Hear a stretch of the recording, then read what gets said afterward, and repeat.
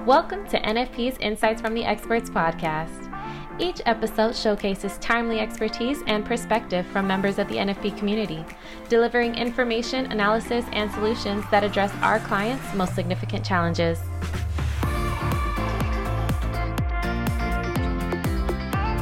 Hello and welcome to the Benefits Compliance Podcast. I'm Chase Cannon and I'm here with my colleague Suzanne Spradley. We're both attorneys with NFP's legal team, and we're on the podcast to break down some of the interesting and challenging topics that are in front of employers these days with respect to compliance and benefits. Today, Suzanne, we are going to jump in with recent events relating to the Supreme Court and a challenge to the ACA. And we have upcoming oral arguments on that case. And we have the recent addition of Amy Coney Barrett on the court, sworn in yesterday and today. So it seems timely to discuss the legal challenge to the ACA. So let's start with a brief introduction of the case, which I know we will unpack in detail, but let's start with the intro, Suzanne. So the case before the Supreme Court is titled California v. Texas, but it was known as Texas v. U.S. in the lower courts. So just know that when you see the differences in the titling of the case. Mm-hmm. It's ongoing litigation, and it challenges the ACA's minimum essential coverage provision, which is known as the individual mandate, and it raises questions about whether the entire ACA is so linked to that provision that it must stand or fall along with the individual mandate itself. Right. So really two primary issues with individual mandate and then severability. But let's start with some background on the individual mandate first. So the individual mandate requires U.S. citizens, or most U.S. citizens, I should say, to maintain a minimum level of health insurance coverage. And if they fail to do so, they will pay a financial penalty, which was known as the shared responsibility payment. And that was a payment that was made to the IRS. There were concerns about the constitutionality of the individual mandate. And so that led several states to file a lawsuit. And that eventually reached the Supreme Court in 2012. It was known as the NFIB, which is the National Federation of Independent Businesses, which is a lobbying group, by the way, for small businesses. But it was NFIB versus Sebelius, and it was decided in 2012. A 5-member majority in the Supreme Court found that the mandate was constitutional under Congress's power to tax. And Chief Justice Roberts wrote the opinion and found that it was unconstitutional, however, under the Commerce Clause and the Necessary and Proper Clause. So this is a key issue to know about that opinion, was that the taxing power was the only way that it maintained the mandate's viability. So we fast forward now to 2017, and the Tax Cuts and Jobs Act was passed. And in that, it had a provision that eliminated the penalty associated with the mandate. So it shouldn't say it eliminated it. It effectively zeroed it out. So it still remained on the books, but the amount of the penalty was $0. And so, of course, that meant that the tax was effectively eliminated. Right. So we have this change in the tax law. And so a group decided to file suit based on that change, essentially saying, well, you don't really have a tax anymore. Right. And that's what upheld this before. So tell us a little bit more about this Texas v. U.S., the new case that was filed. So in April 2018, so this is just following the passage of that Tax Cuts and Jobs Act, Texas and 19 other states, as well as 2 individual plaintiffs, filed a complaint in the U.S. District Court for the Northern District of Texas. And like you just said, they argued that the individual mandate was now unconstitutional because Congress's power to tax was the only thing that had upheld its constitutionalities previously. And because that no longer applied, the law could no longer stand. So the plaintiffs argued that the rest of the law was inseverable from that provision and therefore must fall. The DOJ actually joined the plaintiffs, which is a bit unusual, and we'll try to dig into that in a bit. But the district court agreed with the plaintiffs and, in fact, went beyond what the plaintiffs had asked. They held that the individual mandate was unconstitutional, and that the mandate itself was inseverable for the rest of the ACA, and said that the entire ACA could not stand. Again, that was beyond what even the plaintiffs had argued. So that was very controversial. Right. So you can kind of think, and sometimes we describe this as like a Jenga tower, right? You have the individual mandate. The tower itself is the ACA, the individual mandate, is one Jenga piece. And when you pull out that one piece, if it's central enough, it causes the rest of the ACA or the rest of the Jenga tower to tumble down. Yes, that's exactly what Justice Barrett, who we'll call her now, said during the confirmation hearings. That's right. Okay, so the district court's ruling was obviously appealed as it went a little bit beyond even what the plaintiffs asked for in overturning the ACA. So what happened next? Well, and to be fair, the district court said that they didn't feel they were in the position to decide which provisions of the ACA should remain intact. And so that's really why they said the entire thing should fall, because it wasn't really in their realm of making that decision. But nonetheless, on appeal in December of 2019, the U.S. Court of Appeals for the Fifth Circuit affirmed the trial court's decision that the mandate was no longer constitutional because the associated penalty was no longer, in quotes, produces at least some revenue for the federal government.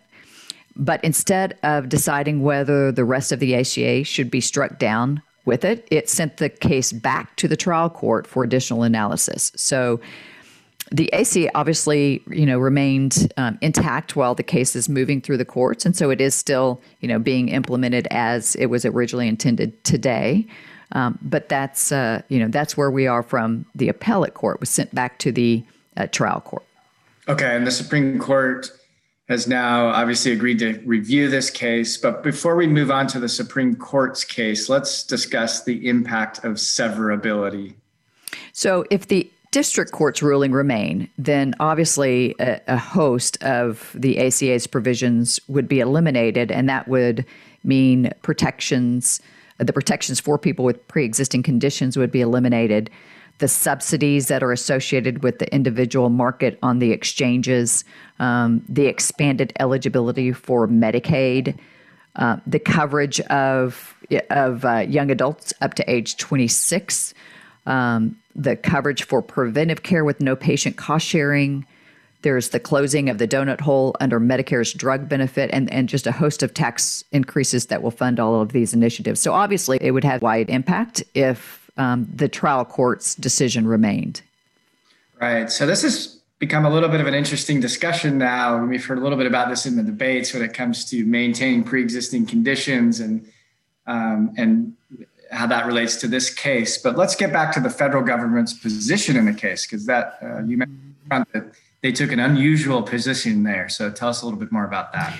Right. Well, the DOJ, when it gets involved in a case, obviously it's generally trying to uphold federal law that's been enacted and trying to defend that law. But in this case, they agreed with the plaintiffs that the mandate was no longer constitutional. But their position on severability is what has evolved, I should say, or changed. At the trial court level, they argued that only those ACA protections for people with pre-existing conditions should go down with the mandate. And this would include guaranteed issue and the community rating. I know we used to talk about this a lot when the ACA was passed, but the reason why those two are intertwined is because with that community rating and with those guarantee issue provisions, we're asking carriers to enroll individuals without underwriting based on health status. So prior to the ACA, a carrier would look at somebody's health status in the individual market and then rate or price their policy based on their health status. Now they are not allowed to do that. And so they've got to take everybody who walks in the door. They can't look at their health status. So obviously that puts the carriers in a risky position. So in order to help spread that risk, they added the individual mandate to have more people in the risk pool and spread that risk for the benefit of the carriers. So that is why those two provisions are linked together. And that's why this is often brought up when you talk about the individual mandate. Right. Okay. But the DOJ's position changed on that on appeal, didn't it? Yes, it changed its litigation position by supporting the trial court's decision that the mandate is inseverable from the entire ACA. So not just those pre-existing condition provisions we just talked about, but the entire ACA. And then it raised new arguments about the scope of relief that the court should grant, and it asserted that the federal government should be enjoined from enforcing provisions that injure plaintiffs. So it pointed to several criminal statutes that were used to prosecute individuals as part of the ACA. Okay. So good to understand the DOJ's position there on severability. And that ultimately brings us to the Supreme Court case now, and oral arguments are scheduled for November 10th, which would be 2 weeks from today. So we have a very busy couple of weeks with the elections next week, and then jumping right into oral arguments on this huge case. So what are the issues that are before the Supreme Court this time around? So the Supreme Court has agreed to review 4 legal questions in the case. So first, the court will consider whether Texas and the plaintiffs have standing to bring the lawsuit to challenge the individual mandate. If so, the court will then determine whether that zeroing out of the tax rendered the individual mandate unconstitutional. And if it is unconstitutional, the court will then decide whether the rest of the ACA can survive. So there's your severability issue. And then finally, if the entire ACA is held invalid, it will resolve whether the entire law should be unenforceable nationwide or whether it should be unenforceable only to the extent that provisions injure the individual plaintiffs. Okay, so lots to unpack there. Let's first talk about the ramifications, and then I want to ask about Amy Coney Barrett's involvement now that she has officially joined the court. Let's start with ramifications from the case. So we just touched on this really, but we can expect the Supreme Court's decision to come probably in June of 2021. And if they find the individual mandate is unconstitutional and invalidates only that provision, then the practical result is that it's essentially the same as the ACA is today without an enforceable mandate. But if they adopt the provision that the federal government took during the trial court proceeding and they invalidate the individual mandate as well as the protections for people with pre-existing conditions, then, things like the premium subsidies in the exchanges and the Medicaid expansion and those other provisions that we discussed would remain. And then, of course, the most far-reaching consequence would occur if they decide that most of the ACA had to be overturned, but most prognosticators don't expect that to happen. So I really believe that if they do find it unconstitutional, which there seems to be a good legal argument for that to occur, that they will find that certain provisions would be severed along with it, but most of the ACA would be my guess for what that's worth. Right. I think it's worth a lot, Suzanne. I'll pay you for that comment later. Okay, so the potential outcomes there can kind of go across the board, or the potential impact, right? So from very little change to quite a bit of change.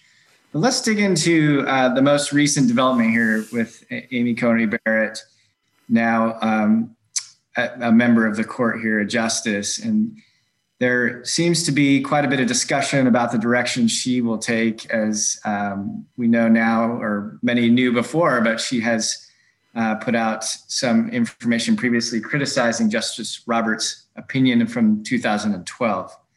So let's talk a little bit about that. So Barrett wrote a law review back in 2017 on the 2012 Supreme Court opinion, and it was with For Notre Dame, where she's a professor. And if you want to see an example of an impressive legal mind, you should pull up this article or this law review, because it's impressive for sure. It's titled "Countering the Majoritarian Difficulty," and it does look at the NFIB versus Sebelius case along with many other cases. But she addresses that case by stating that a Democratic majority should not supersede a judge's duty to apply clear text. For a judge that adopts an interpretation inconsistent with the text fails to enforce the statute that commanded majority support. And so in this context, she's referring to Chief Justice Roberts' construing of the penalty on those without health insurance as a tax rather than a penalty in order to save the statute. And as I mentioned earlier, Chief Justice Roberts himself found that the penalty was unconstitutional under the Commerce Clause, which would have been the relevant provision for the penalty. But instead, he chose to find that it was a tax in order to save it. And as she stated in her confirmation hearings, I'm sure if any of you listened to her, you heard on more than one occasion that she referred to herself as a textualist.